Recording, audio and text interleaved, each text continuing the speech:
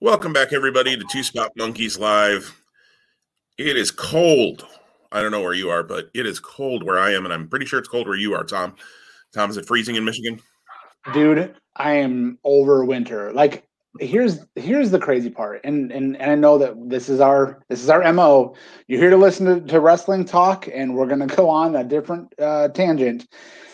Good golly. And I know that this has been a weird, wacky week in the world, in the United States with weather-wise. I mean, you look at Texas, right? And I've got people who used to live in Michigan, family who moved to Texas at the end of last year, and they are like, I mean, they're probably, WTF. their blood and their skin is equipped, but like they're not ready for this, and as many other Texans weren't either.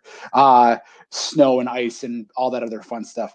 But yeah, no, in the Midwest, in Michigan specifically, we had a very, very mild year from November to late January. Very little snow, like nothing of note in terms of accumulation. And in the last 15 to 20 days, I mean, I look outside and we have in my backyard, in my side yard where I put the snow from my driveway, we're talking it's 3 feet tall, and that's not 3 feet of snow, but it's, by moving it, that's where you are. And then it's just been bitterly cold. We're actually supposed to turn the corner this weekend and get back up into the 30s, but we haven't been in the 30s for weeks. So, nasty. Like spring and summer, boys, you can't come soon enough. Amen to that. Yeah, we over the last weekend, Sunday and Monday night were both 25 below zero air temperature here in Nebraska. So, and that doesn't even count the wind chill. Thankfully, we haven't had, we get a ton of wind out here, and we haven't really had that. So it's been cold, but we're back into the 30s this weekend as well. So it's going to feel like shorts weather around here. So, but as Tom said, you didn't come here to listen to us whine about the weather. So let's whine about wrestling instead. So we've got lots of things to talk about this week. First and foremost, though, we want to update our head-to-head competition after each pay-per-view. We do that. And, of course, we had TakeOver Vengeance Day. Yes, Vengeance Day was last weekend, and 5 matches on that show. And Tom and I had 2 matches, one match that we were different on. I'm sorry. One match that we were different on, and another match that we both just missed, which we'll talk about probably in our 3 big things here in a little bit. But the update is Tom went 4-1 on TakeOver, and I went 3-2. The men's Dusty Rhodes Classic was the match that we were different on, and Tom had MSK, who did end up winning it. So Tom and I are now tied 17-5 each after 4 shows here so far this year in our head-to-head. And our next head-to-head is coming up here in this episode with Elimination Chamber coming up this Sunday already. Because, hey, why not throw a pay-per-view on another weekend? We have like 3 out of 4 weeks in a row here with pay-per-views, Tom. It's kind of crazy. So we will get that moving along. And we're going to start off, though, with our 3 big things from NXT TakeOver. Vengeance Day, and I see Tom is on mute, so I will go ahead with my first. Yeah, well, I just unmuted myself. So, listeners, I'm going to ask for your patience in advance on this episode. You may recall, if you listened to last week's, about midway through towards the end of the show, there was some puppy barking in the background, and those puppies are still in this house as we're fostering through the Humane Society, and that's why I was on mute, because I had some background noise I was trying to minimize to not have that be in the background as you were speaking, Jim. So yeah, and interestingly enough, thanks for doing that recap. And we didn't decide today who gets to pick first because we're dead even. That's true. So that's a thought just to hang out there. And listeners, you're going to hear it live as we figure that out when we get to that section here momentarily. That's right. There's no way to pause the recording, so on the system that we use.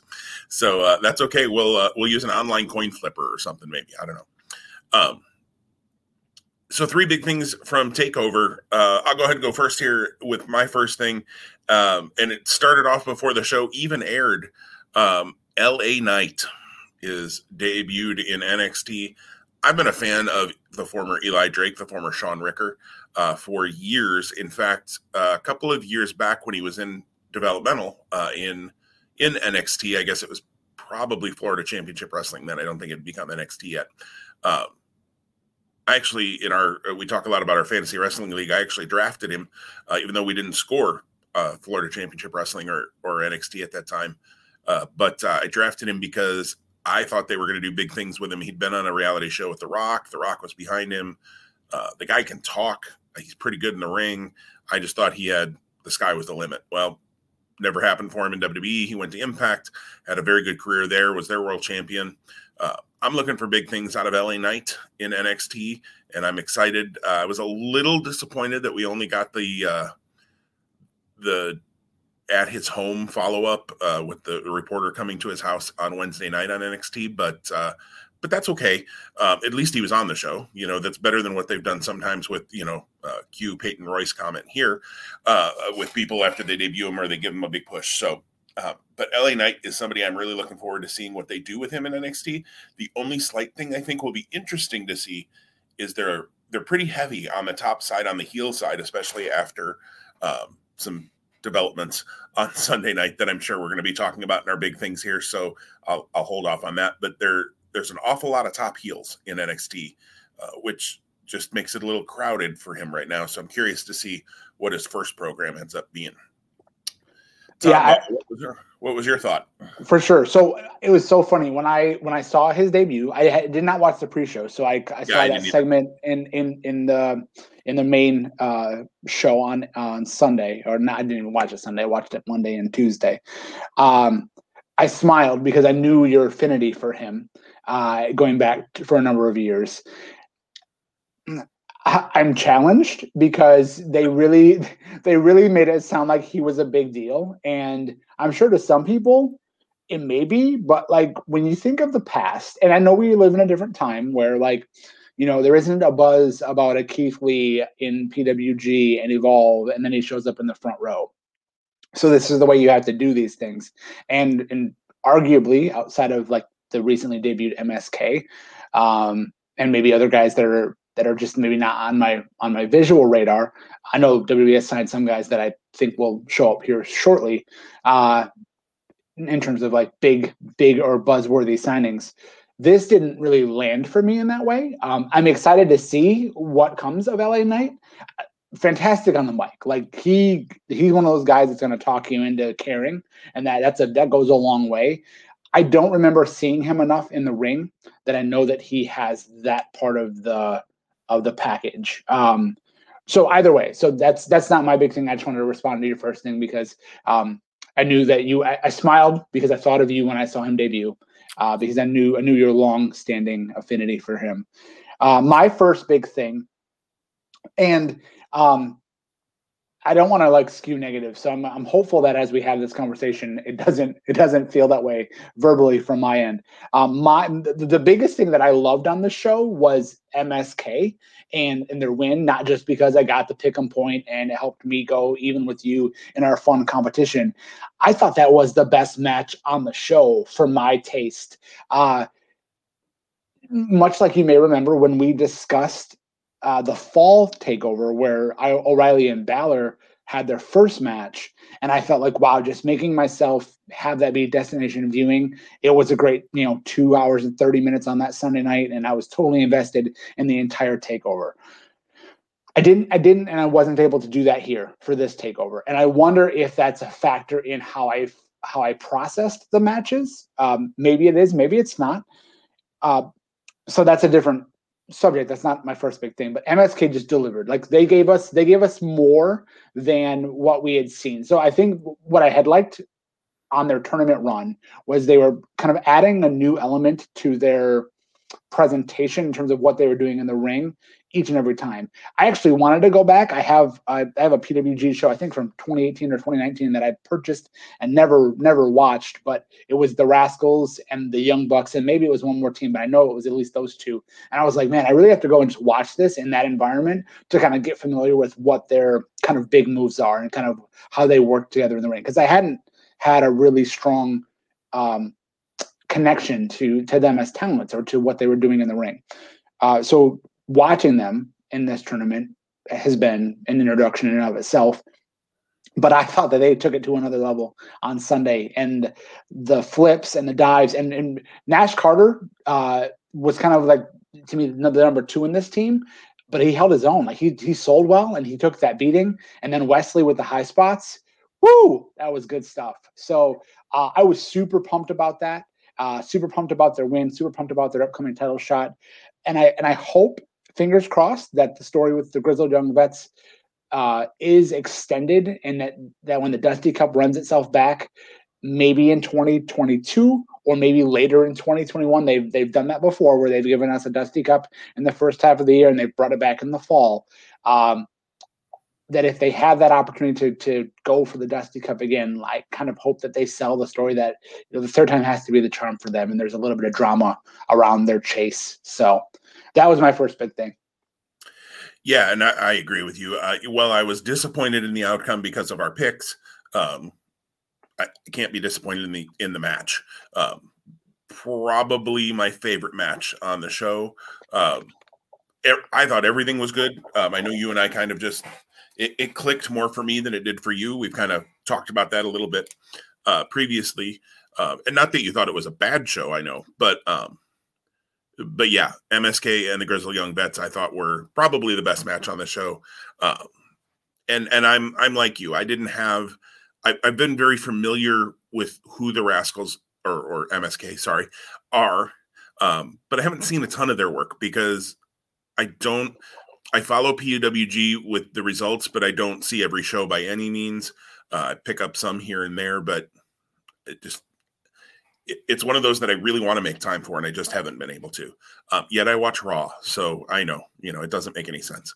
But and of course, PWG hasn't run in a year now. Be interesting to see moving forward what happens there. And then they've been an Impact, which I don't have access to TV through the cable package that I have, or not cable, but the way that I watch TV.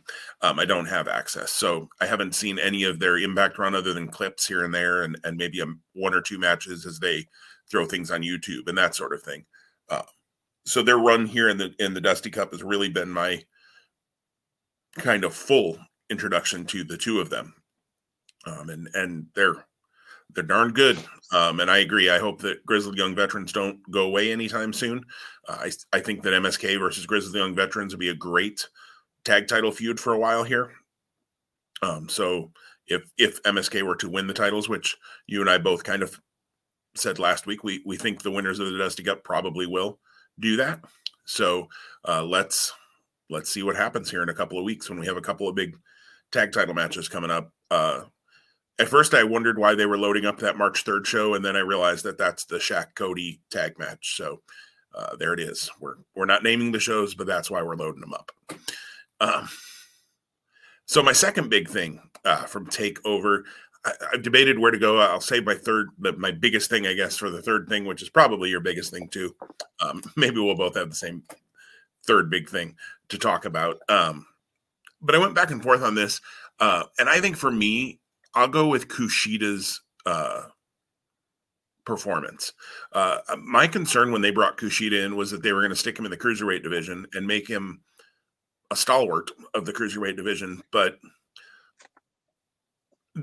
we've talked about before, they kind of go start and stop with how they push the division as a whole. Santos Escobar, whole different story. They pushed him really well. They didn't have the match with Cross this week. Apparently there was some sort of medical issue for one of them. I don't know which one, but they're going to apparently have their match next week.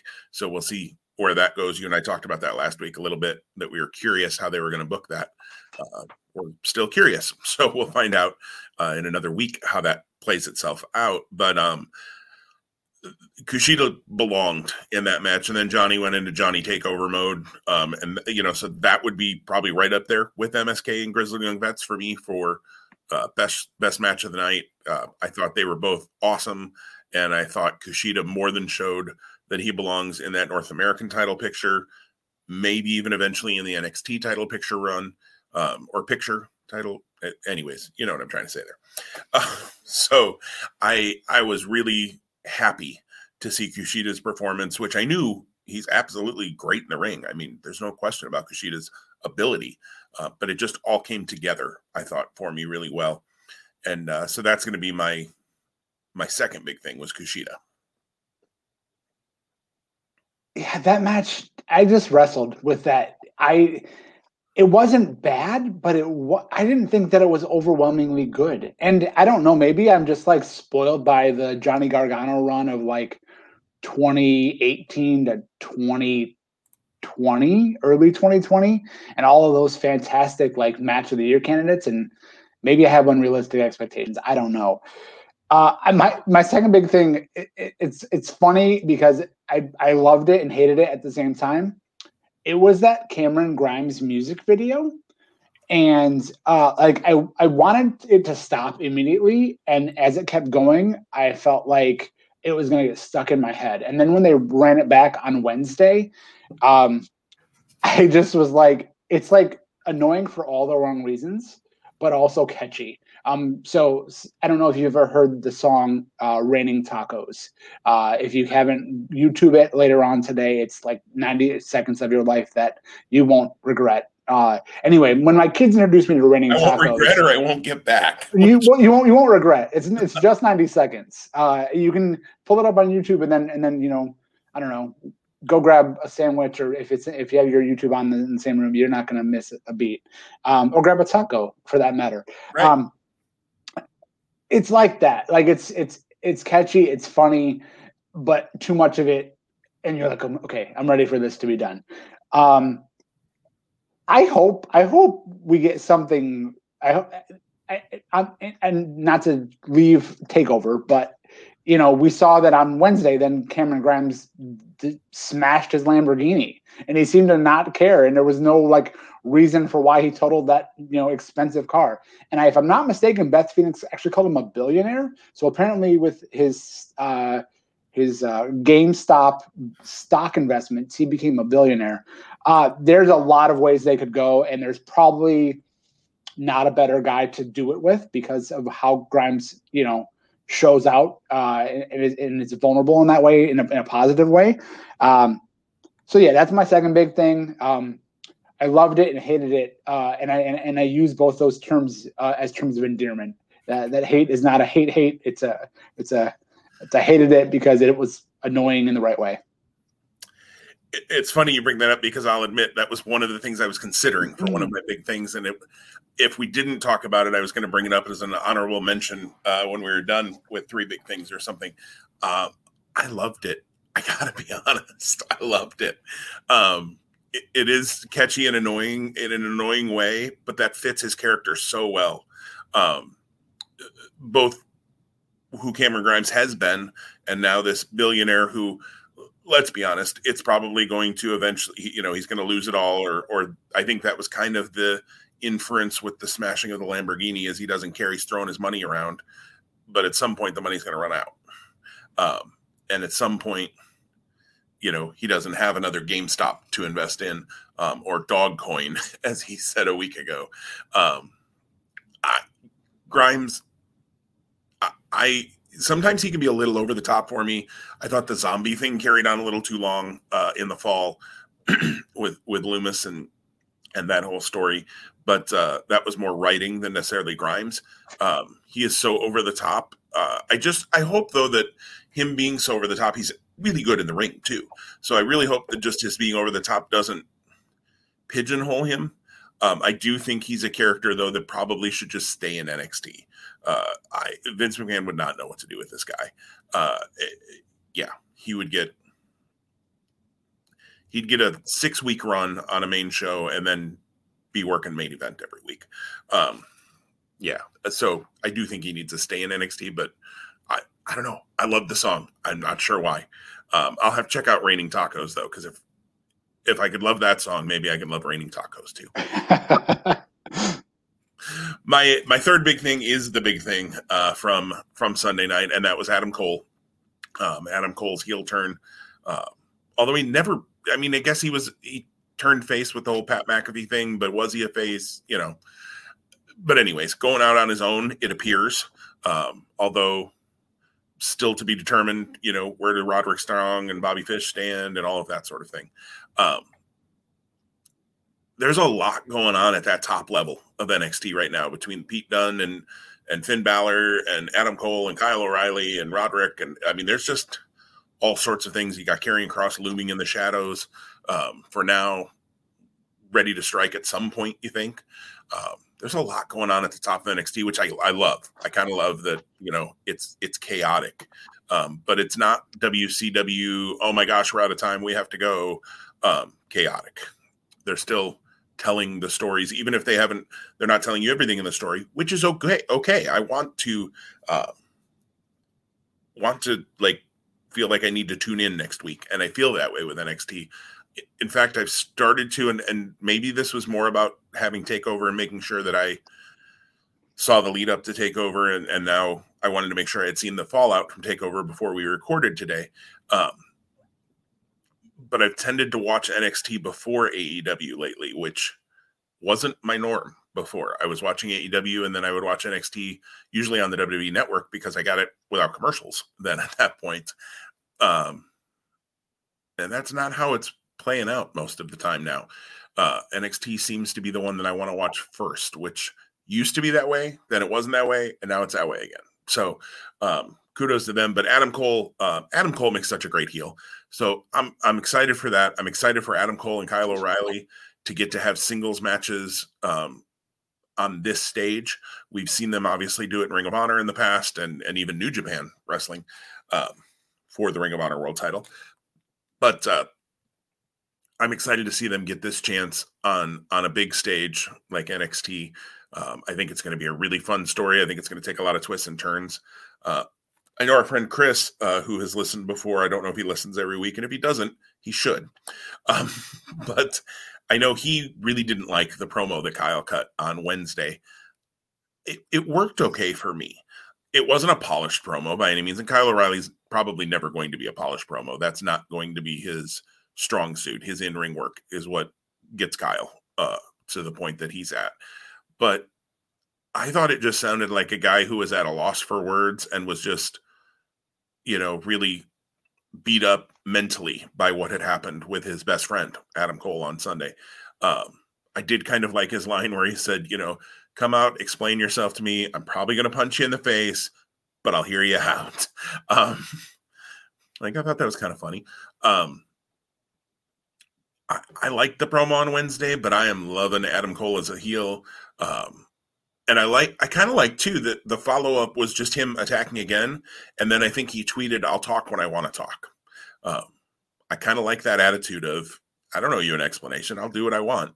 I'm excited for heel Adam Cole part 2, I guess, to see where it goes. And looks like they're going to stick around in NXT for a while. You and I have been predicting the Undisputed Era to move up to one of the main roster spots for months. And looks like they're not going anywhere right now. So let's see where this goes. Yeah, there's a lot to unpack. I wish I was taking notes when you were talking just so I can hit everything. I think I'll try. I think I will, but I may miss some stuff. First, I want to respond to let me actually say my third big thing because it ties into this, but it's not exactly what yours was. My third big thing was the main event, and it was a very quality main event, but it wasn't what I was hoping for out of these two. It was a very good match. I think it skewed too technical for me, too much mat work for where I thought the issue had brought us to. I expected it maybe a little bit more physical between the two. In a different way, because it was physical. Like they were grinding and they were abusing each other's joints and ligaments and arms and knees and whatever. I just kind of maybe wanted it to be more of a brawl than that. Like this was like not the level of Balor O'Reilly, and because that bar has already been set. And then I don't think these guys tried to mimic it. But that being said, like that was such a hybrid of a match to then have these guys kind of stay in that lane or be in that space. It lacked for me. So I don't think I'm doing a good job of really articulating my feelings there. But I hope that I'm conveying that I enjoyed the match, but I wanted something different from these two. And I know that they're capable of it, which is interesting because they didn't have to like structure the match the way they did.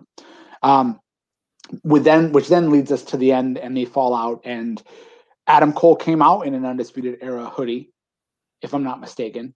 And I believe he was still wearing that Undisputed Era hoodie on Wednesday. I know it was a black hoodie, and I'm kicking myself because I finished the main event before we recorded this morning. And I know it was a black hoodie, but I can't remember if he actually had the Arrow logo on it. Interestingly enough, and not that I want to like go, oh, hey, 25 years ago, NWO black and white, NWO red and black. When Strong and O'Reilly came out for that main event, they had black and red Undisputed Era gear on. So I hope we don't get kind of two like Undisputed Era factions. I think Cole is bigger than Undisputed Era, even though that's a huge part of his legacy.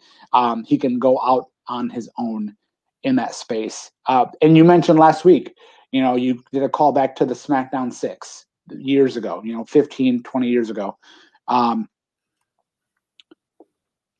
It could be argued that you got the NXT 6 now in Balor, Cole, Dunn, O'Reilly, Cross, and perhaps Roderick Strong. I think you could maybe add someone else in there. Roderick Strong, I think, definitely deserves to be maybe in that list, and I think that he's not even had the chance to reach his peak in NXT, despite being former North American champion and whatnot.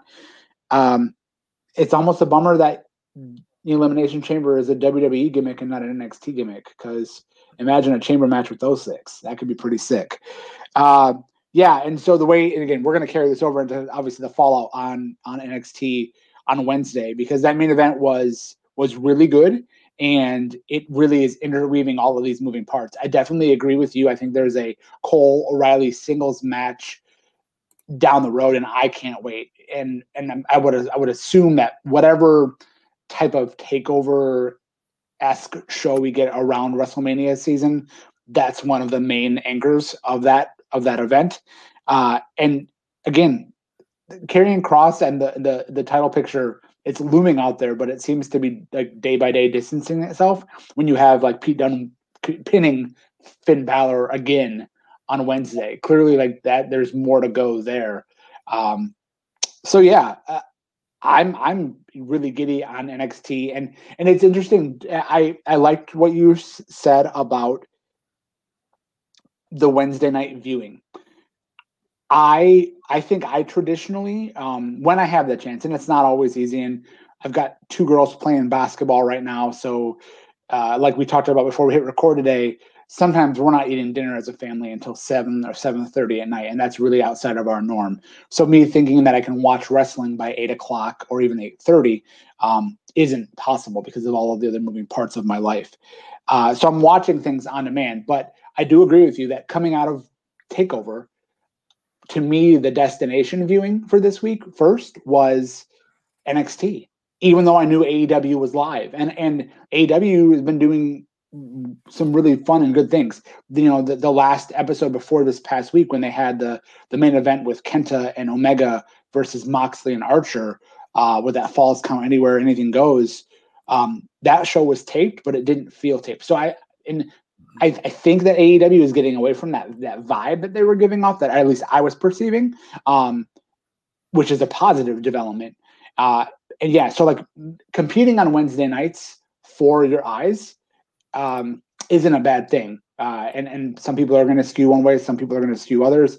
I think we can both say that we're definitely torn over which and where and how our eyes go when in terms of first priority on Wednesday nights. Yeah, absolutely. And it is it's nice to have that being torn. I mean, it works. I had downloaded a picture that I thought I could upload and then put up here to show you, Tom, but Adam Cole definitely did have the Undisputed Era sweatshirt on Wednesday night as well. So it will be interesting to see. I hadn't even thought about the whole red and black thing. I noted that Kyle and Roddy were wearing their red gear, but I hadn't even thought about, are there going to be 2 Undisputed Era factions potentially? That could be interesting if done well, or could stink really bad like the NWO thing did. So I'd skew on the former versus the latter because of who's involved in creative. True. but nonetheless, like yeah. And you can learn from the sins of the past too, and maybe not repeat the mistakes they made. Don't put that would be the one bad thing. I kind of referenced WCW. This is getting into dangerous territory when I mentioned the whole, we got to go. It's crazy. See you next week. The chaos at the top of NXT. Let's just not divide them all into two factions. Like, don't do that. And the last thing we need is, Leon Ruff joining the Undisputed Era, red or black, or something stupid like that. So, other NXT thoughts? I know, those were our three big things. I will say one for me, after no build-up to her debut whatsoever, they put Zoe Stark over really strong on Wednesday. So I'm interested to see where she goes. The former Lacey Ryan, it's a name I've heard. It's not somebody I'm at all familiar with. Looked pretty good on Wednesday, though, and it was just odd that there had been no vignettes building to her or anything. It was just all of a sudden, like right before her match, it was Zoe Stark debuts next on NXT, and I thought, who the hell is Zoe Stark? And then she debuted, and interesting new character. Yeah, she was in the Dusty Cup, but they had her match on 205 Live, if I'm not mistaken. It's interesting that she's the one that gets the kind of the spotlight to start with, because Elena Black and Priscilla Kelly, who are obviously Cora Jade and whatever the other name is, Gigi Allen. Gigi Allen. Yeah, Gigi Allen. Like those, obviously, I think, at least from my perspective and my kind of frame of reference, were the bigger like indie names. So, but Stark has a good look, and yeah, without a doubt. One thing, have you heard? There was a little bit of a rumbling. I think it was yesterday on social media about a pilot being filmed for like NXT Evolve. So I just wanted to get your thoughts if you had heard about that and kind of what you may perceive that to be. We don't obviously know yet, and it may come out. And again, too, with the network going to Peacock in the next 5 weeks, that's interesting too, because I didn't know that they were going to give us like new content. Like I expected new content, but more like takeovers, NXT, 24, docs, 365s, but not like a new like spinoff show. Right. And I think it's a month from today, maybe even the 19th, that it moves, the 18th, 19th, something like that. It moves. So yeah, we're just a month away from the move to Peacock. NXT Evolve. I actually read this morning, they've actually already created title belts for it. So to me, that means it's a whole different brand. It's not even, it's like NXT UK as a brand instead of just a second show. It's not Thunder to NXT's Nitro, I guess, for lack of a better word. I get a little worried about how many brands are we going to have and 57 million titles and, all of that. It sounded to me when I first heard about it a few weeks back, before I ever heard the Evolve name tied to it, it sounded to me like it's going to be more for the developmental, the developmental talent they've signed who they think aren't quite ready for NXT proper on USA. So almost if you consider NXT AAA to Raw and SmackDown being the big leagues, quote unquote, which I think you can make an argument that they shouldn't be because they're on USA and they should all be equal. But let's be honest, it's not how Vince looks at it. So if you consider NXT AAA, this would be like AA, to use a baseball reference that you and I both would know very well. That could be interesting. And watching people progress from then, I guess, NXT Evolve to NXT to main roster could be, again, interesting. Part of me says, where am I going to fit one more hour into wrestling watching? Like, what's going to give? Something's got to give. I don't often have points in my week where I don't have something sitting on the DVR that I feel like, I got to watch it. I still haven't seen it now. I've stayed up on MLW since they restarted. I haven't seen the last 2 episodes though, because I haven't gotten to them. That's become kind of the last thing I catch. And I'm a little behind on that now, trying to keep up on everything else. So it'll be, if and when it gets announced, which I would assume would get announced sometime around the Peacock move, You would expect some big announcements around that, and now that we're on Peacock, here's this thing. It'll be interesting. And I also read that it's kind of got almost a Raw Underground kind of feel to it. And then at one time it was going to be called NXT Underground before they did Raw Underground. More of a fight feel. And just don't get too gimmicky for a whole brand. Like, I don't know if I want that. I know MLW had a fight-themed episode this week on Fight Island. For a one-off episode, I think you're fine to do, themed things. But I don't know. It'll be interesting to see. What were your thoughts as you saw it, Tom? Yeah. I mean, to your point, I've had a number of times in the last 2 weeks where I basically just had to cut my losses, for lack of a better term, and not watch wrestling I wanted to watch. There were two kind of bigger New Japan shows last week. I was holding out hope, staying spoiler free, and I got to the point as it relates to kind of just looking at all of the commitments I have in life and the things I want to watch and the things I need to do. And I basically just said, okay, I'm going to go check out the results, and I'm going to choose to not watch it. So that was a bummer. But if I hear there was, a match worth going out of my way to see, I will. So adding more wrestling to watch, oh my, okay, well, I guess I just have to stop working. So where's that Cameron Grimes money? Can I get a mill cam? And then we're good. And then then there will be no delay ever in Two Spot Monkeys Live, because I'll get my camera fixed. You'll see me. I'll have makeup done, and all of my problems will be solved. And then I can watch all the wrestling. To the moon. To the moon, exactly. So I when I think of the developmental to the developmental, I can't think of guys in the system right now or girls in the system that I could see them spotlighting, but I think it's good for them to have the opportunity. And again, until we get crowds back in some capacity, and this is maybe a bigger question that I don't know that we want to delve too deep into today, but the idea of talents working to a crowd versus working to a camera is an important trait that they need to develop. And I don't know that in the last 15 months, give or take, that a lot of talents have had that opportunity, or it's definitely been minimized if they definitely were in the WWE system. This shift gets them kind of TV ready, if you will, and kind of knowing how to wrestle towards the hard cam and pacing matches for kind of a television product. But I think they were learning a lot when they were doing Florida loops of NXT house shows to develop character and to try stuff out in a safe space before bringing it to TV. So yeah, I'm eager. I mean, again, another title. If it's going to be kind of true fight feel, how do you sell that? But then having a pro wrestling title involved.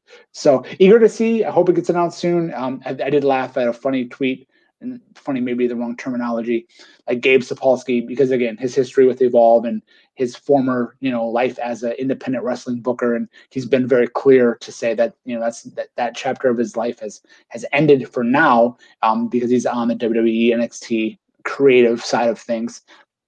And because of the linkage of him and Evolve, again, they'll be forever linked. But Daniel Bryan should be forever linked to that too, because he's actually the one that's coined the name. That actually would be side note. If Daniel Bryan wasn't a big star on SmackDown, I'd love to see him become the face of NXT Evolve. That's another ball of wax. So yeah, having him on the debut episode though would be pretty darn cool. That would be kind of cool. Yeah. So, and again, especially with Daniel Bryan saying that his time as a full-time in-ring competitor is kind of maybe in that sunset phase. Yeah. Again, we're not here to. You wouldn't be surprised when you hear us armchair book, because that's what we do. But yeah, so whenever this does get announced and how it plays out and who's featured, it will be challenging from a logistical standpoint, but fun to watch. Absolutely. And I'm sure the first couple of episodes will be no problem for me to fit in, because I'll just make it happen. And then after that, life will catch up, I'm sure. So we shall see. Before we jump into Elimination Chamber, though, let's just chat a little Ring of Honor. We haven't chatted about them gosh, since Final Battle, probably. It feels like, anyways. They've had some good TV shows leading up. They have announced their next pay-per-view, the 19th anniversary show, which is coming up at the end of March, I believe. Yep. Friday, March 26th. Okay, that was the date that was in my head, but I wasn't 100% sure if I was mixing that up with something else. All the titles will be defended on the 19th anniversary show. You and I have both talked and have posted on their Facebook group and elsewhere about the missed opportunity they've got here, though, that they could have been doing some live things or live to tape or something specials on Honor Club between Final Battle and now. But regardless, we now are in the build to the 19th anniversary show. A couple of big weeks of TV coming up as well, with the 6-man tag team championship match finally happening this weekend between Mexa Squad and Shane Taylor Promotions. And then Shane Taylor gets title shots on back-to-back weeks because he gets his Ring of Honor World title shot next week on the championship Saturday edition of Ring of Honor Wrestling, as well as Jonathan Gresham and Jay Lethal defending the titles against the winners of a tag match from this week's coming episode, the Briscoes versus Kenny King and Dragon Lee. They've loaded up a couple of shows here. It certainly has taken a shift in my mind when you see the full roster back now for these new tapings. They'd had to obviously miss some people on the first couple of tapings due to COVID restrictions and due to some COVID tests. But boy, when that roster filled out here for these tapings, there's some stuff coming, Tom. There is, yeah. And it's interesting because it seemed like coming out of Final Battle that the definite feud was La Facción Ingónable, and I'm going to mess it up. Roosh and family. I can say it. I just didn't say it there. So laugh along with me, folks. Versus the Foundation, and they haven't gone away with that. But I think the last 2 weeks they've refocused that, and I don't know how that's going to lead us into the anniversary show. Side note: I'm bummed by the date they chose. Only selfishly because that will be if the NCAA tournament goes according to script. That's going to be a big night for the NCAA tournament on a Friday. So unfortunately, that's where my loyalty will go on that night. So I can't say or can't commit to prioritizing the 19th anniversary show, at least for sure on that night. And again, depending on how the card shakes out, I may or may not choose to renew Honor Club for that. You'll hear it here as it plays out in terms of that discussion. I know we'll pick that, and again, and I definitely have been committed to and enjoyed watching Ring of Honor weekly. But yeah, so 2 weeks ago you had an 8-man tag with Roosh and family and Flip Gordon versus Brody King, the Briscoes, and PCO, and that went to a no contest, and it was nuts. And then they closed the show with the Foundation looking on, really saying, this is not what we want our promotion to be. This is not the product we want. And then they follow that back up with last week's episode where you had, you can call it the Strange Bedfellows 6-man tag, but it really wasn't. It was just kind of like a random draw in the back with the Foundation members, with special guests Freddie Ahai and Wheeler Yuta, doing a 6-man tag, and then just really having, doing wrestling the way they think it needs to be done. And then I think the thing that can't be missed on that is the continued development or the promotion of Rhett Titus. They've now been calling out Rhett getting some very significant wins of late. So that was interesting. That was fun to watch. It'll be cool to see where that goes. Actually, my most favorite thing on the most recent TVs was them getting away from the pre-match vignettes where the talent talks. With the Foundation match, they did that at the beginning of the show, and it was not very much like that sit down and then clip based. It was them kind of backstage saying, "Hey, this is what we want to do. This is how we're going to do it. Let's go out and do it." And then when they went to that match, the table was already set for that. So I appreciated that just as a way of I really liked the sports build and the backstage kind of the vignettes, if you will, from most matches. But that was one where I liked that they deviated from that norm and gave us what they gave us instead. And I think it's good for them to do some different things do the sports build for some things, especially if you're introducing characters or reintroducing characters or that sort of thing. I thought it was smart that they did it with the LSG Tony Deppen, because both of those guys are not super well known to the Ring of Honor audience, at least in their current iterations. LSG obviously was in Coast to Coast, and they had their cup of coffee, and had a couple of big wins, but just never really got traction going in my mind. And Deppen obviously has just been in since Final Battle, since the Pure Tournament, I guess, and then Final Battle. But so I think it works in some ways. The Foundation didn't need it, so I agree with you. I think that was smart. I also like that they're doing some week to week booking.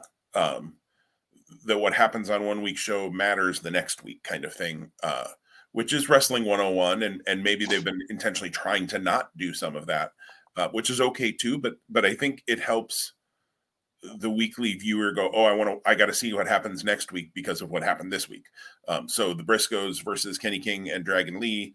I think there's a number of storylines going on in there. The Briscoes have reunited, albeit, is it a tentative? Is there still some tension there? I think that'll be interesting to watch play out this weekend. Kenny King, obviously, and Dragon Lee,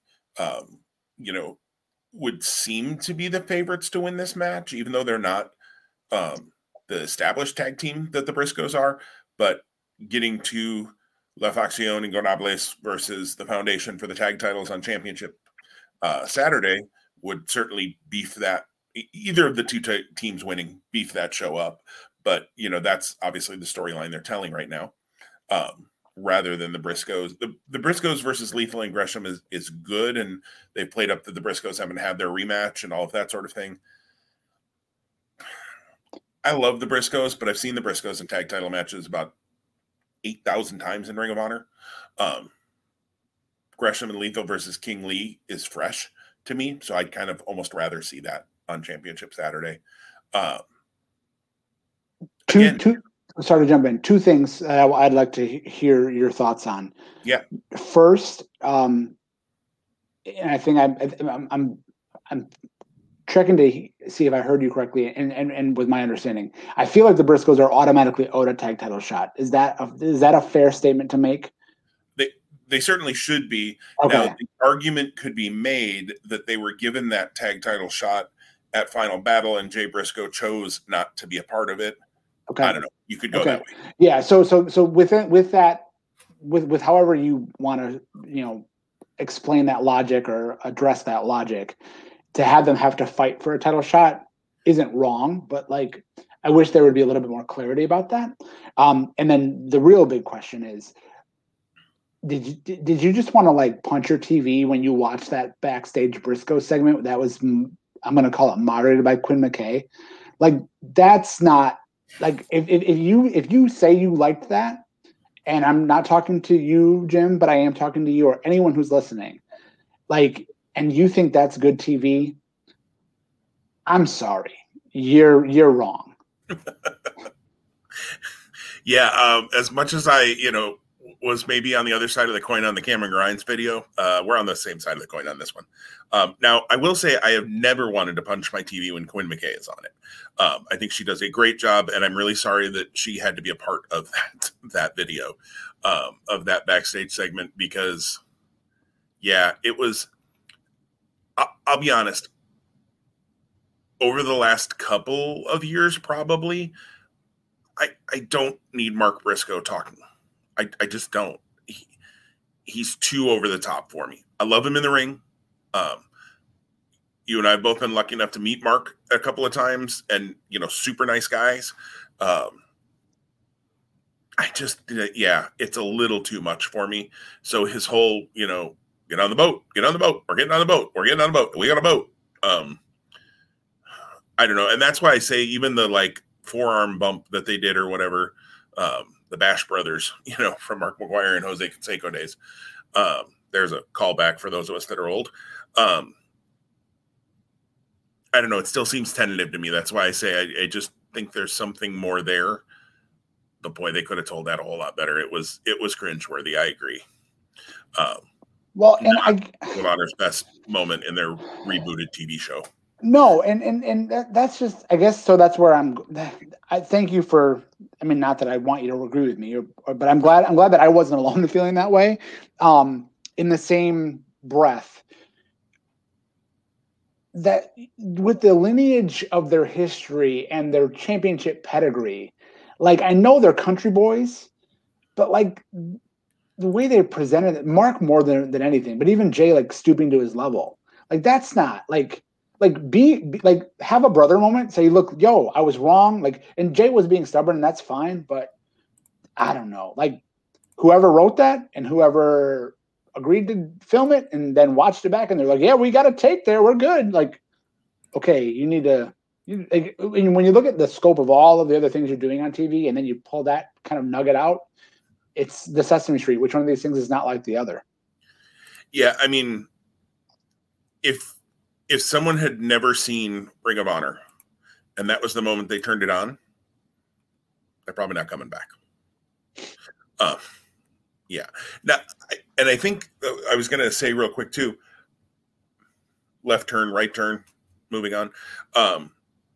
I think they've missed an opportunity. I like that they're loading up Championship Saturday, their TV show. Why not make that an Honor Club special? There you go. If you want to bring revenue in, right? Why not put those two matches and throw a well? Let's see. You got your Pure Champ and your TV Champ maybe already involved. Your World Champ. I don't know. Figure it out. Maybe your 6-man tag champs. Maybe they're already all in those matches. You might have every title on the show next Saturday, a week from now, not all being defended. But if Dragon Lee and Kenny King win this week, then the TV champ will be in the tag title match. If Shane Taylor Promotions wins this week, one third of the 6-man champs will be in the world title match. Holy smokes. Kind of makes me think they're going to do that now since it's Championship Saturday. Man, make that a Ring of Honor or Honor Club exclusive. Get somebody to give you $10 for the dumb thing. Well, and put a couple of more matches on there. Put Bennett Bateman on there that you're doing this week. And it's almost 30 days to the date of the anniversary show, because so you could basically say, major ramifications for the anniversary show 1 month out. Right. Join us on Honor Club. Right. Now they can say, oh, but we're giving it away for free on TV. You're a business. Make some money. And I'd have given you the $10, to be honest. But I haven't, because you haven't given me a reason to. Yeah. And so it may be a little bit premature to kind of project where we think the anniversary show would be going, maybe outside of a Matt Taven Vincent match, because that's been like the most, I think, the slowest burning issue kind of over since the reboot started. I think after Championship Saturday, though, we'll probably have a pretty good direction about where things are going. I would think so. I would love also at the 19th anniversary show for them to kick off, since it couldn't get done there. It would be nice if it finished there, but if you can, and maybe the fact that a number of their ladies are international talents is why they haven't.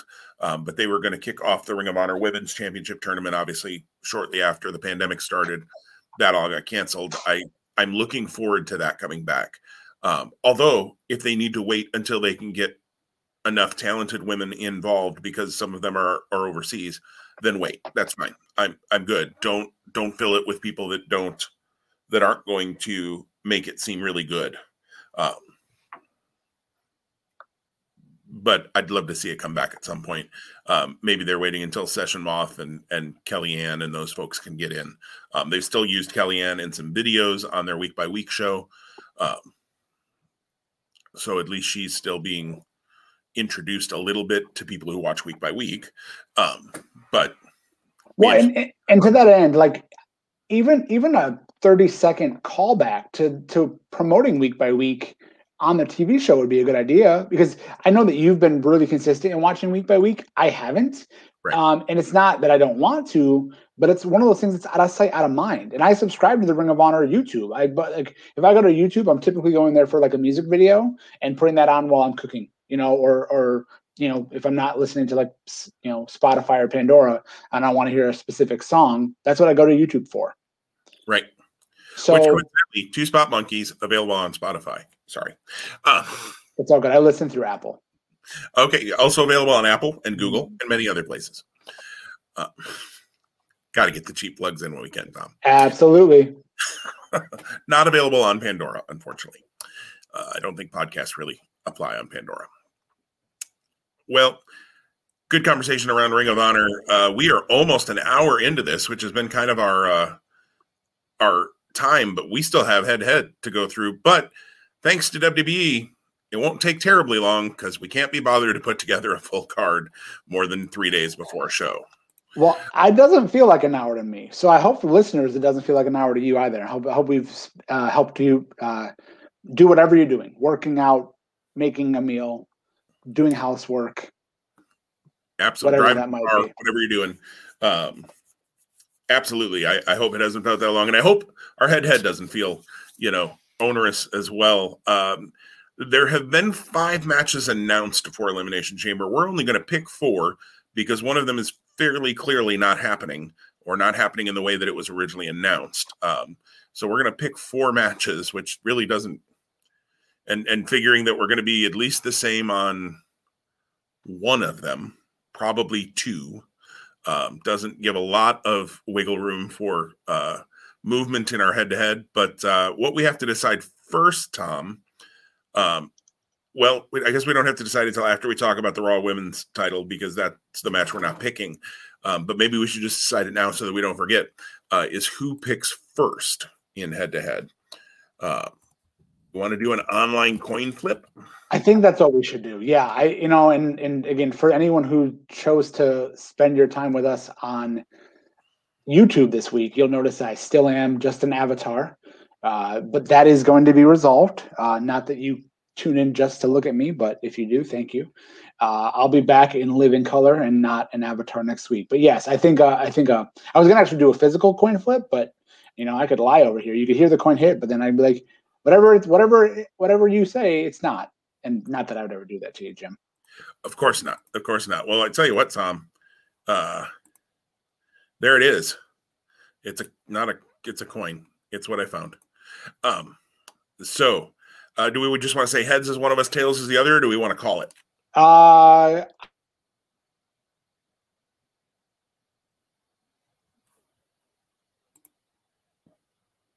Tom, you're on mute. Darn dogs. I'm going to call tails. You're going to call tails?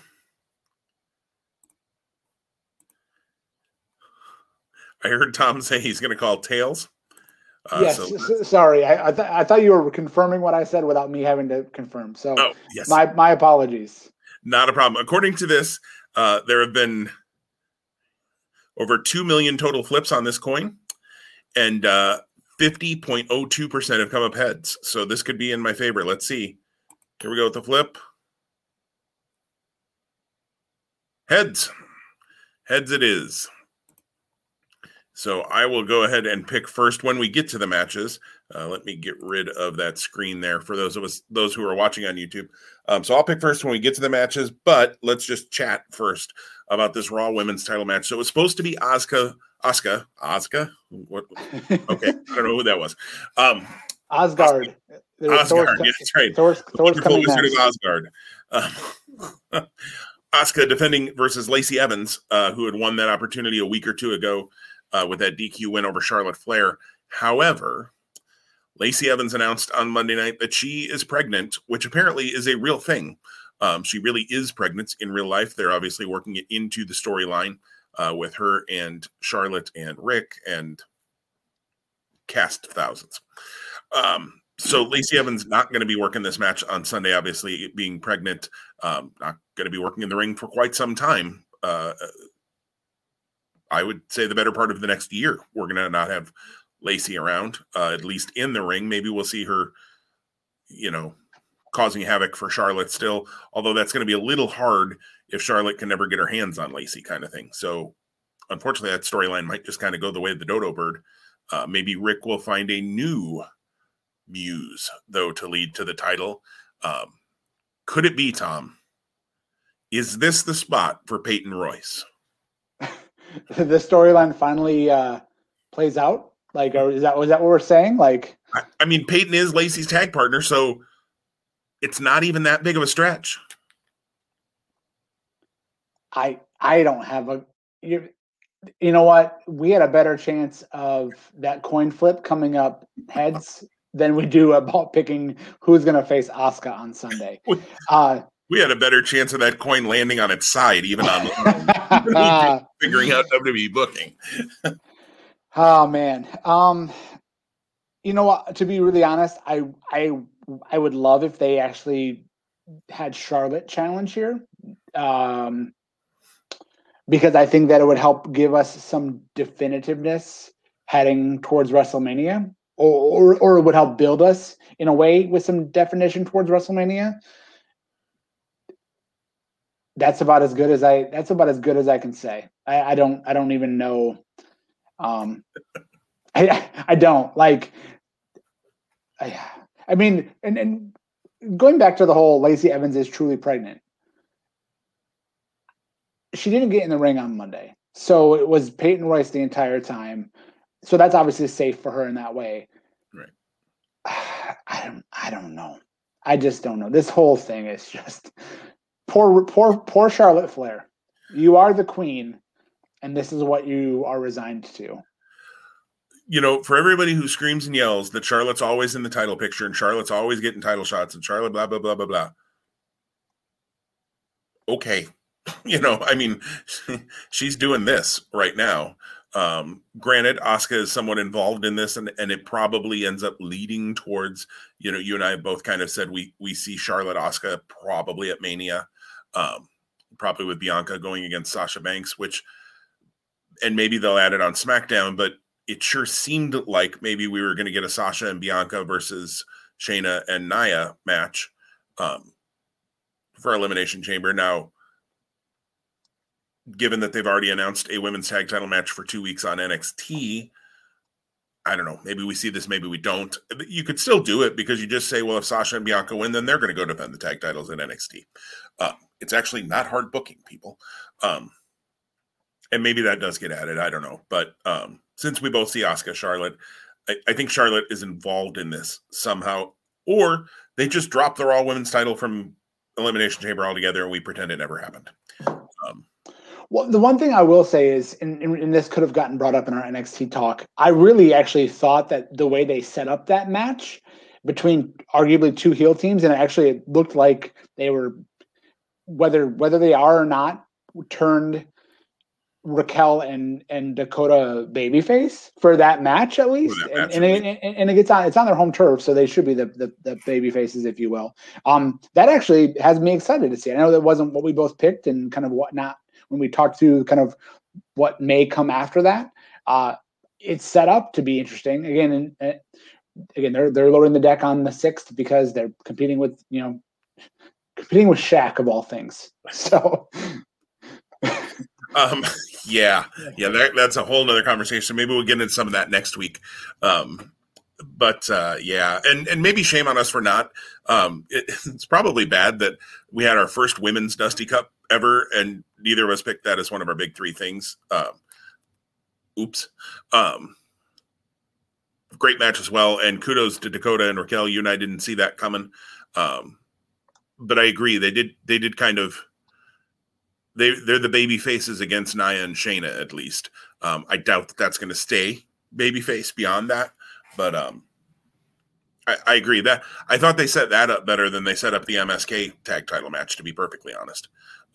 MSK kind of being the goofballs eating popcorn in the back, watching the ladies have their spat.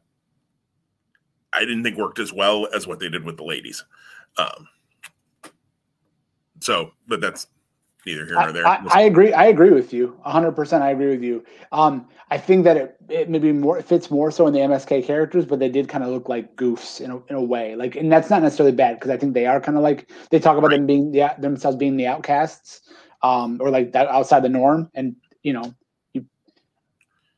could see that without too much of a stretch. Yeah, absolutely. So Raw women's title match. Something might happen. Something might not happen. Who knows? We're not picking it because we're going to talk about it next week, or we may not actually. It may not be part of our 3 big things, but WWE, here's your challenge. Give us something to talk about. Right. It'll be something come Sunday. Well, let's go to the first match that I think is happening still. It's still on WWE site. Man, this might be a really fun one to score at the end of the day. The U.S. title match between Bobby Lashley defending against Riddle and Keith Lee. Keith Lee strangely absent from Monday Night Raw on Monday. Don't know if there's an injury or a medical thing going on there, or I got to believe it wasn't just terrible booking decision to not have him on the show, although I wouldn't totally put that past them. Yeah, it was just a little weird that he wasn't there Monday. So there must be a reason. We're in the middle of a pandemic. There's reasons for these things usually. But hopefully that gets cleared up and we're able to still get this 3-way match because I've seen Lashley Riddle one-on-one enough, and you would think that's what they would do if Lee couldn't work on Sunday for some reason. That I like adding Keith Lee into this mix, although I would rather have had Keith Lee in the Elimination Chamber. We'll talk about that in a couple of minutes, I think, probably, because I think you and I think we talked about it a little bit last week, or maybe it was off air, I don't remember, but we have some thoughts on the people that they put into the chamber versus the people they have not put into the chamber. But we're picking what we got, right? So this is what we've got. Bobby Lashley has been a man possessed over the last few months and has looked as good as ever. And he looked pretty good when he was in the short-term feud with Drew McIntyre a couple of, probably 6 or 8 months ago now, whenever that was.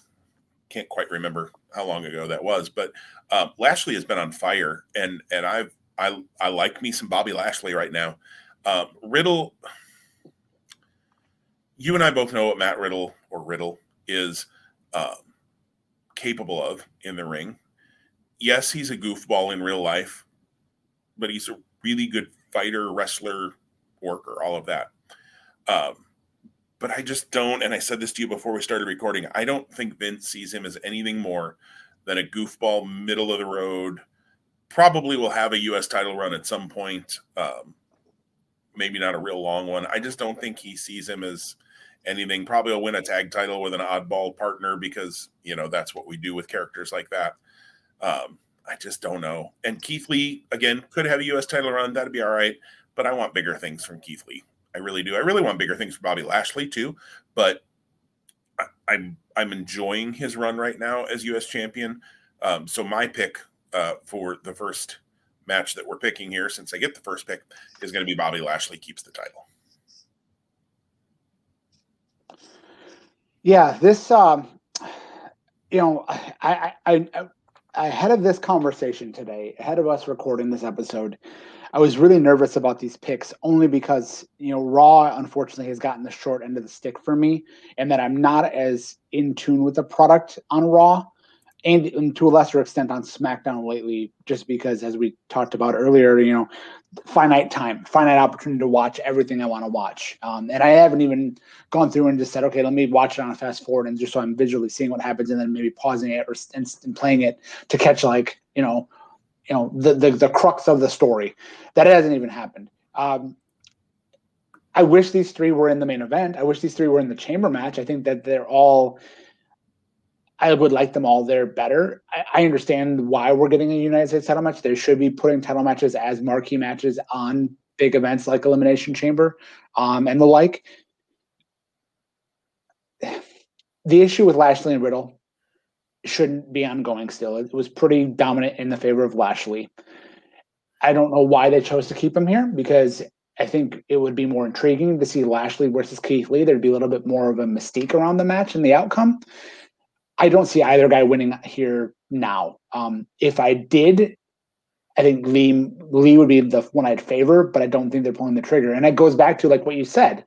Where in the heck has he been? He's been inconsistent on Raw. And we talked before we even recorded today just about kind of the lineage of Keith Lee or the story of Keith Lee since he was coming off of a red-hot NXT run. He had the first 60 days on Raw were really in the mix. Randy Orton, Drew McIntyre, a lot of stuff. and then it's been super slow and super staggered. So my pick to retain is Bobby Lashley as well. Let's hope that by the time we get to WrestleMania, there's someone who is truly worthy. And maybe it's Riddle or maybe it's Lee. I can't imagine it's Riddle. Or maybe it's someone else that emerges as the challenger for the U.S. title. And then maybe at WrestleMania, we see a title change. But Lashley's done really, really well in this role.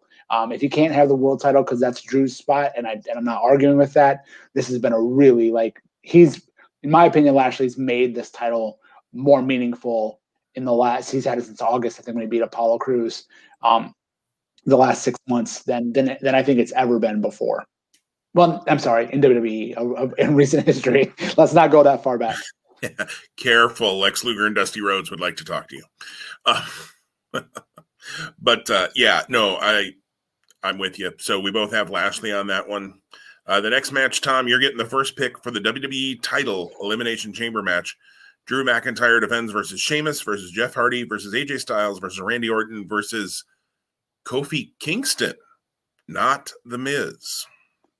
And that's all good. I actually, I think when we talked about this a little bit a week ago and we kind of drew the line in the sand between this match and what would become the SmackDown men's match, I kind of really named this is kind of like the old hat outside of Drew McIntyre, and SmackDown appeared to be the newer generation. And I know that you can call that apples to apples comparison, but, Orton's been around for over 20 years. Hardy's been around for over 20 years. Sheamus has been around for the better part of the last 15 or so years. Kofi has too, but it doesn't seem that old. So I don't know. And maybe he's younger by proxy, and I don't know all of the ages of everyone. And AJ is older, but again, in the WWE lexicon, he's not kind of maybe as old as he actually is in real age. So this is not an intended dig. It's just, I think, a funny statement to make. This is like the senior citizen elimination chamber of what we're getting on Sunday. And careful, don't put Ric Flair into the dumb thing. Right. I would have loved to have seen them go a different route, but I think that they're using this match as a mechanism for a number of stories that they want to tell as we get towards WrestleMania. And maybe that's the case. Maybe that's not. Maybe they're just looking ahead to Fastlane, which is a month after Sunday. I think we both agree that Drew McIntyre Sheamus as a singles has a level of interest that should be there.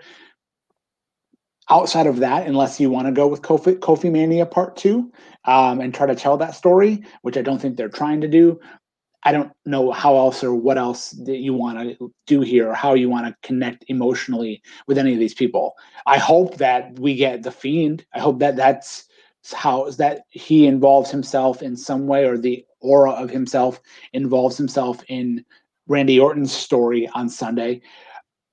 That being said, outside of a crazy 1 month title change, which I don't see happening, Drew McIntyre is the winner in this match on Sunday, and he retains, building to maybe a rematch that comes as a result of this, where someone claims that they should have been the champion and McIntyre grants their wish. And maybe that leads to Mania, or maybe that's a one-off at Fastlane, and then we get a true title match at Mania. Yeah, where's Damian Priest? Why is Keith Lee not in this match? Why is Bobby Lashley not in this? We've kind of talked about that in the last match too. Okay, so in looking at this, Randy Orton clearly is continuing with The Fiend. Obviously, I think we're headed for the big blow off at Mania. Works for me. I liked that. I kind of liked so the gauntlet match on Monday night on Raw, which I know you didn't see, Tom.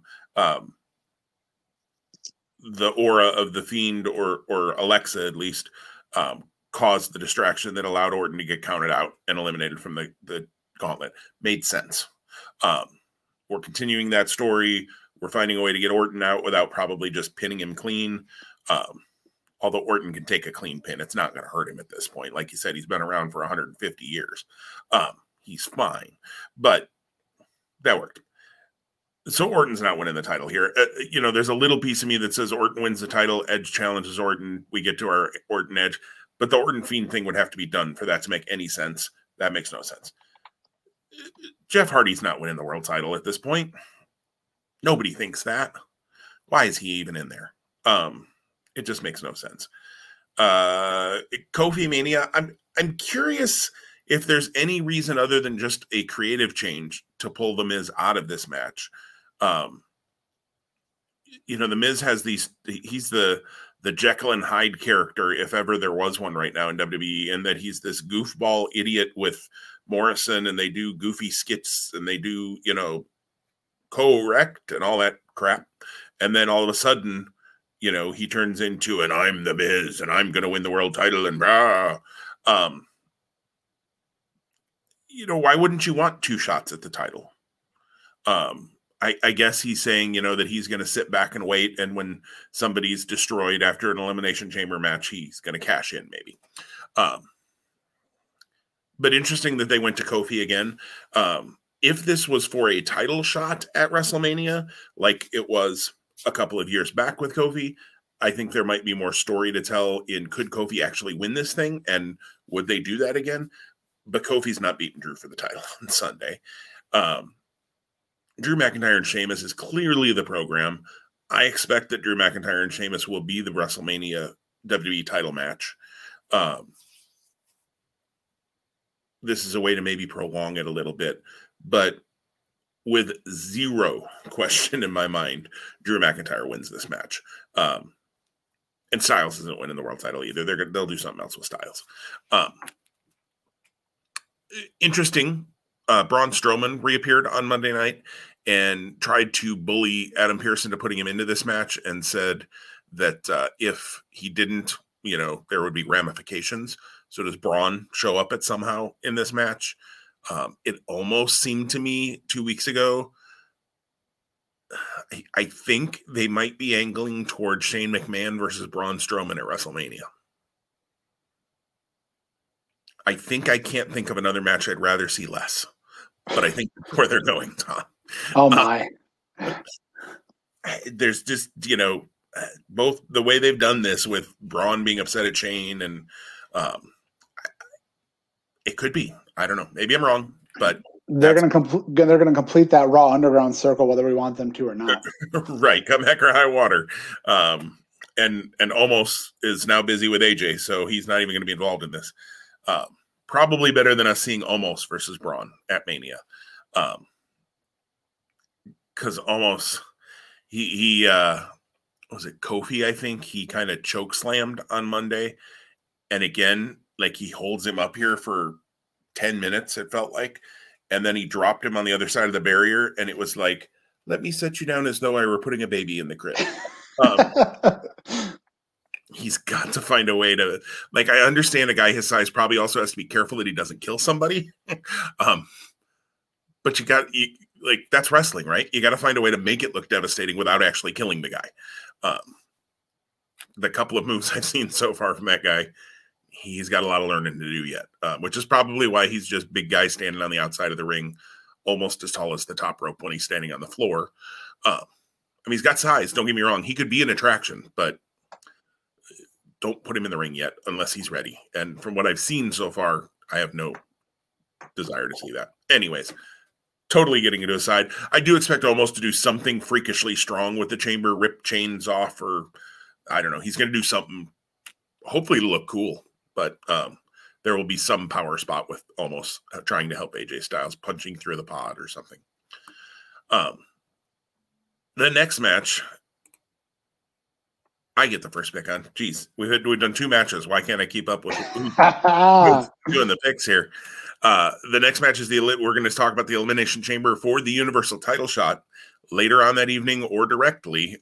You and I both kind of, I think, feel that most likely the winner of this Elimination Chamber is going to get his title shot 3 seconds later when Roman comes out to take advantage of the situation, which makes sense. I love the way they set this up on SmackDown last week with Paul Heyman saying that the contract only states Roman Reigns has to defend the title at the Elimination Chamber, not in the Elimination Chamber. The wording of things has been really important in the story with Roman lately, and especially when they're dealing with Adam Pearce. So I thought this was another great step in that storytelling, actually playing off of things that they've been, cards subject to change and those kinds of wording that they've used. Good storytelling with the Roman Reigns, which is what infuriates me when they do terrible storytelling with everybody else. Like, you clearly know how to do it more. It shouldn't be hard, but it is. But this match is Daniel Bryan versus Cesaro versus Sami Zayn versus King Corbin versus Kevin Owens versus Jey Uso. I don't have as much of a problem with the 6 that we have in this match. Bryan, he and Reigns have had kind of a simmering thing going on. I think you and I both have been hoping that Bryan would get the WrestleMania shot, but it sure is starting to feel a little bit more like it's going to be Edge, especially if McIntyre Sheamus ends up being the WWE title match. Then obviously we're going to Edge Roman Reigns at Mania. So does Bryan get a shot here, or does he get a shot at Fastlane perhaps? Or does he get a shot here and at Fastlane because of the way that things play out here? We'll see in a minute how I pick. Cesaro, they've done a really nice job building lately.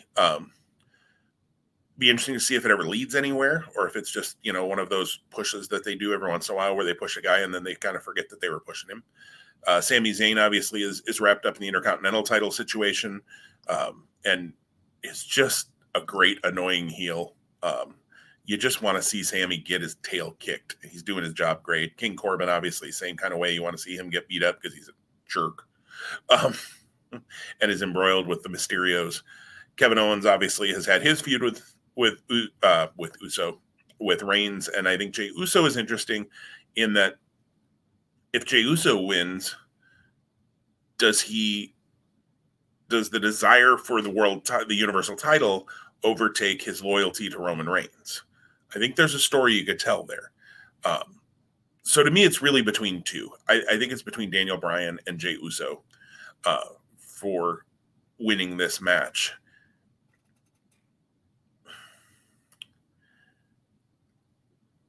I think if Uso is going to turn back babyface, and I'm not sure that you should do that yet because he hasn't been a heel that long. I think Mania would be the better spot to do something like that, and I just don't think there's enough time to do everything you would need to do to have Uso win this here and make it interesting. So I'm going to go Daniel Bryan. They did bring up that Daniel Bryan has won, I think, 2 Elimination Chambers before on Friday night. So I'm going to go Daniel Bryan here. And we'll talk about what happens in the next, when he gets his title shot in a little bit. But I'm going to go Daniel Bryan to win the Chamber. Yeah, I love this match on paper. I love all of the competitors in it. I know, it's doesn't skew as old as the participants in the other Chamber match.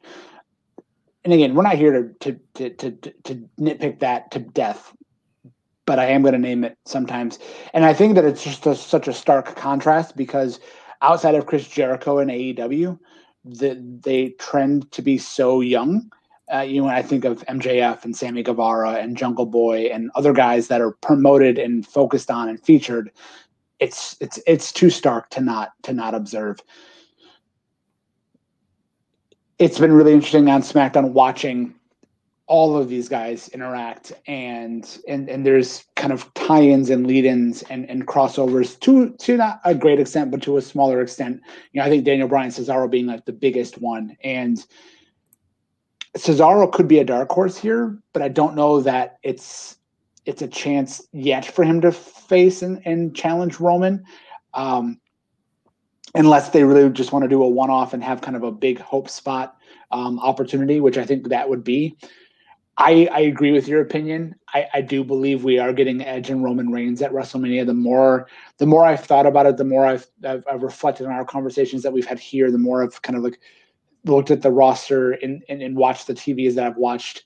That's kind of the direction I think they're going to go for sure, almost. And because I thought that originally that was going to be Daniel Bryan's spot, it makes me think, okay, so here's how you get Daniel Bryan his opportunity. He wins the Chamber after being brutalized. And I know that I kind of told you this in theory before we recorded. I see Daniel Bryan as winning one of the first 2 in the Chamber match and lasting all the way until the end. And then when Daniel Bryan wins, he's been in there for 40 minutes, and then he's easy pickings for Roman Reigns. That being said, he still gets an opportunity, and he appears that he could, but then Roman Reigns gets the Duke. So I'm almost giving away 2 picks in one. So Brian's my pick on that anyway. So sure, yeah, Brian's my pick to win, but then Roman retains. But by way of that, it's going to give us a true singles match of Daniel Bryan, Roman Reigns at Fastlane, and then they'll tease that out saying the winner. Or maybe they won't have Edge be involved at that point. Maybe they'll basically say, Edge will make his decision on the Monday following or the week following Fastlane, which is just so weird because Fastlane being on the 21st of March and WrestleMania being on the 10th of April, that's not a lot of time. That's not a lot of time to promote a main event. Now, granted, people who are going to buy tickets, as they're allowed to buy tickets, are not buying it for a match. People who are going to participate and watch this, with the Peacock transition, I'm going to guess pay-per-view isn't even on the radar as a key drawing threshold anymore. Their goal is they're making their money off of either people who get Peacock for free and already are paying for that service by way of a different relationship, or they're going to subscribe to Peacock, and that's where they're going to get their money. So Daniel Bryan, winner of the 6-man, can't wait. It's the match I'm most looking forward to on Sunday, and then Roman Reigns retains. Well, and for WWE's end of things, it doesn't matter how many people. Like, they have their money from Peacock. It's a licensing deal. That's it. Yep. So Peacock is the one who wants to make sure that things get pushed well so that they get the subscribers, since they're doling out $1 billion over 5 years for this. Well, and so can we just park there for 1 second? So then the question becomes, because you got all of this money in rights fees, what's going to be the motivation in the next 3 to 5 years to develop or build new stars and not rely on the tropes of Lesnar, Goldberg, you name him? I mean, the only motivation I see is if Peacock starts losing subscribers that they somehow identify as WWE that are subscribing solely for WWE. And there's some pressure there. The desire you have is that you can get another $1 billion in 5 years, or more. I don't know that it matters anymore that stars get built the way that I think it should matter, because streaming apps like Peacock are so starved for live streaming options, especially sports, which wrestling falls under, even if it's predetermined and all of that. Spoiler alert, sorry folks. But they want that live streaming stuff, the destination viewing kinds of things, like wrestling pay-per-views, like WrestleMania, like the NFL, like, the fact that the NFL still doesn't have a good streaming option outside of DirecTV is, I mean, I know they've been locked in a contract, but a little bit mind-numbing, that there isn't an option beyond that. WWE has had their own option and now has licensed it and made a whole crap ton of money and has laid the onus on Peacock to get subscribers, even though, yes, the content that WWE providing will help with that. From a financial standpoint, what motivation do they have? Not much, to be perfectly honest, not much, which is terrifying at some level.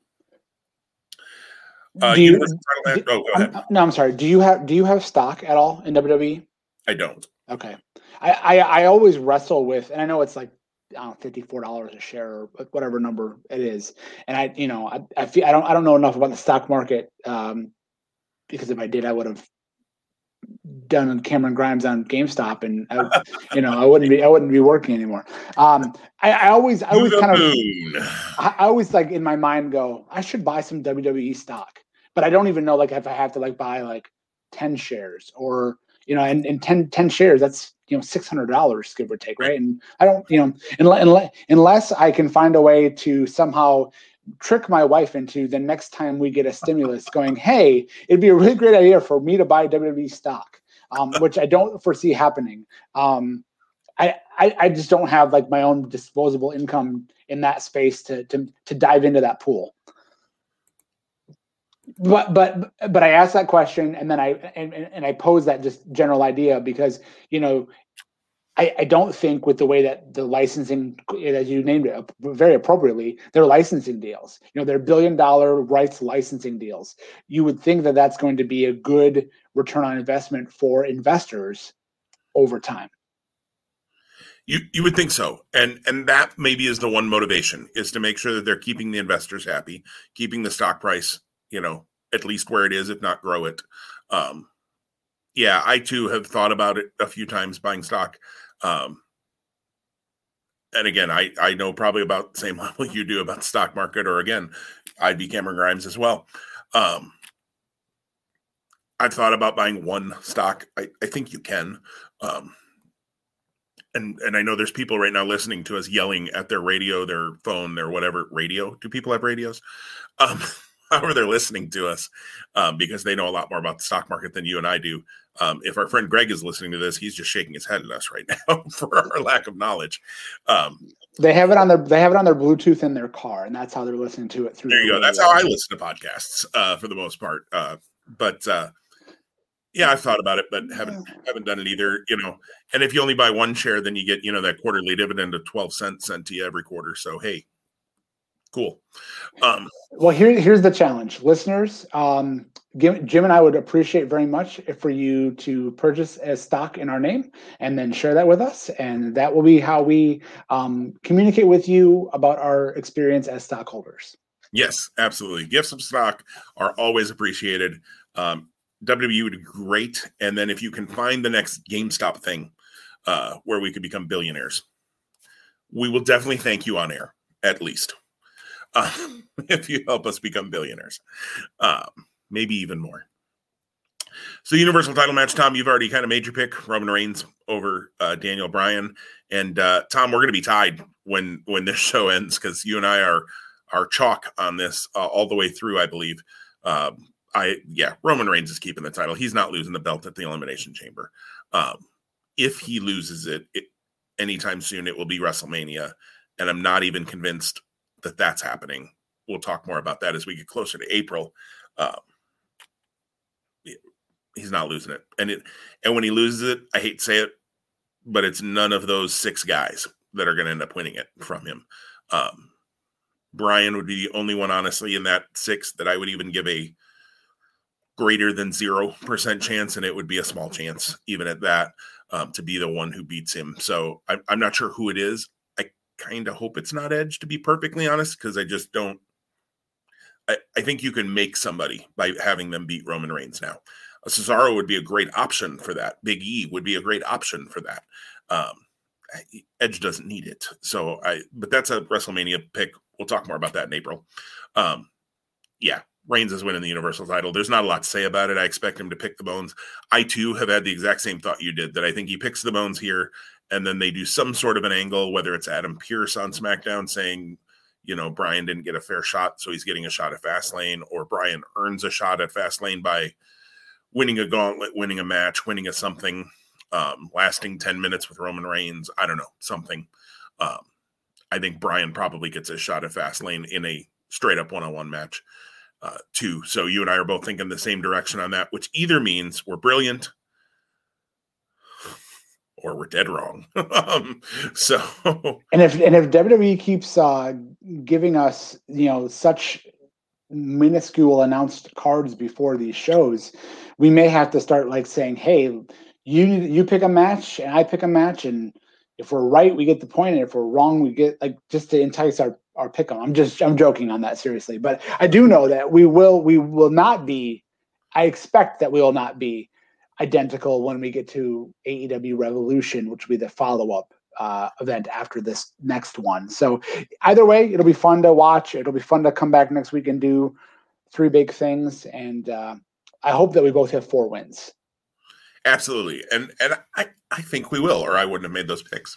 I guess I feel that way at the end of every one of our shows. But that all being said, a blast as always. Anything else? We've gone Broadway and a half here today, our longest episode in a little bit anyways. But a lot of things to talk about. Hopefully we've kept you entertained along the way. Tom, anything we need to hit before we sign off for the week?